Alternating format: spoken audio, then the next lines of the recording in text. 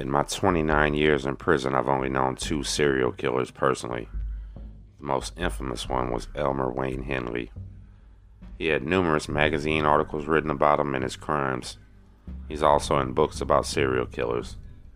He was very famous around Houston and Galveston for killing young boys. He was only 16 when he was procuring them for an older man, Dean Coral. Those kids were drugged and tortured to death. Elmer still swears he had nothing to do with the killings, knew nothing about it, but he knew where the bodies were buried.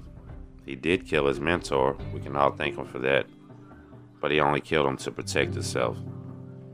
Old Elmer Wayne is a dignified old gentleman in his 60s now. He's been locked up for over 50 years. Unless someone told you, there's no way you can pick him out of a crowd. He lives on a safekeeping wing. He's a control freak. Very quiet and self-contained. He likes to taunt people and play mind games. The one time he and I bumped heads, I was sitting on the bench in front of him. I had told him to shut up a few days before, when he got up all in my business and was trying to play the role of a cop. You'd think the man would know better. To me, it was forgotten. I saw a book he was reading and asked so I could have another one by the same author a few days later. And his answer was to me, I'm going to just shut up. I apologized and returned to watching television, no big deal. Then his voice took on a mesmerizing tone as they kept quietly saying, I like you, Danny, I just want to be your friend. I like you, Danny, I just want to be your friend. I finally got fed up and spit in his face and turned my back on him. I have no doubt if he could have found a way to safely encapsulate me, I'd have died a horrible death that day.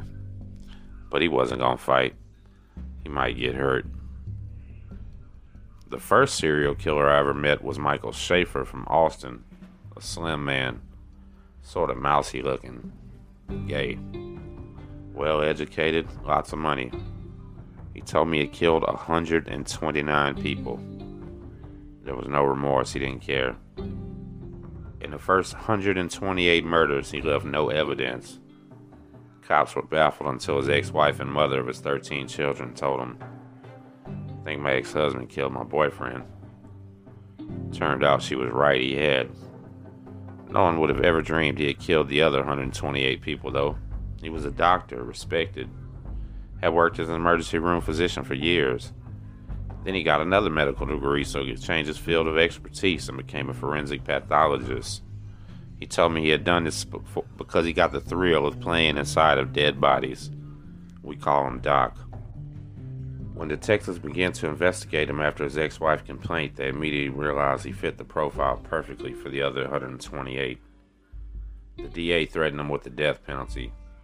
Prosecutors swore they'd take him to trial 129 times if they had to, until they could get a death penalty. That scared him. He pled guilty and got 129 life sentences running consecutively. He's got about 3,000 years to go until parole. That's his count, not mine. He also told me he thought he'd get his convictions overturned one day. He's in a fantasy land. They'll never let him out. In prison, no one considers him dangerous. I met him in general population. Nice guy. We used to walk around the outside rec yard and talk. He got slapped in the shower one day by an angry black man and called a maniac. Just accepted it. That's been my experience with serial killers. They fear pain and death. They don't like to fight. They always believe they'll be released one day too. Let's hope not. In prison, they're no threat to nobody.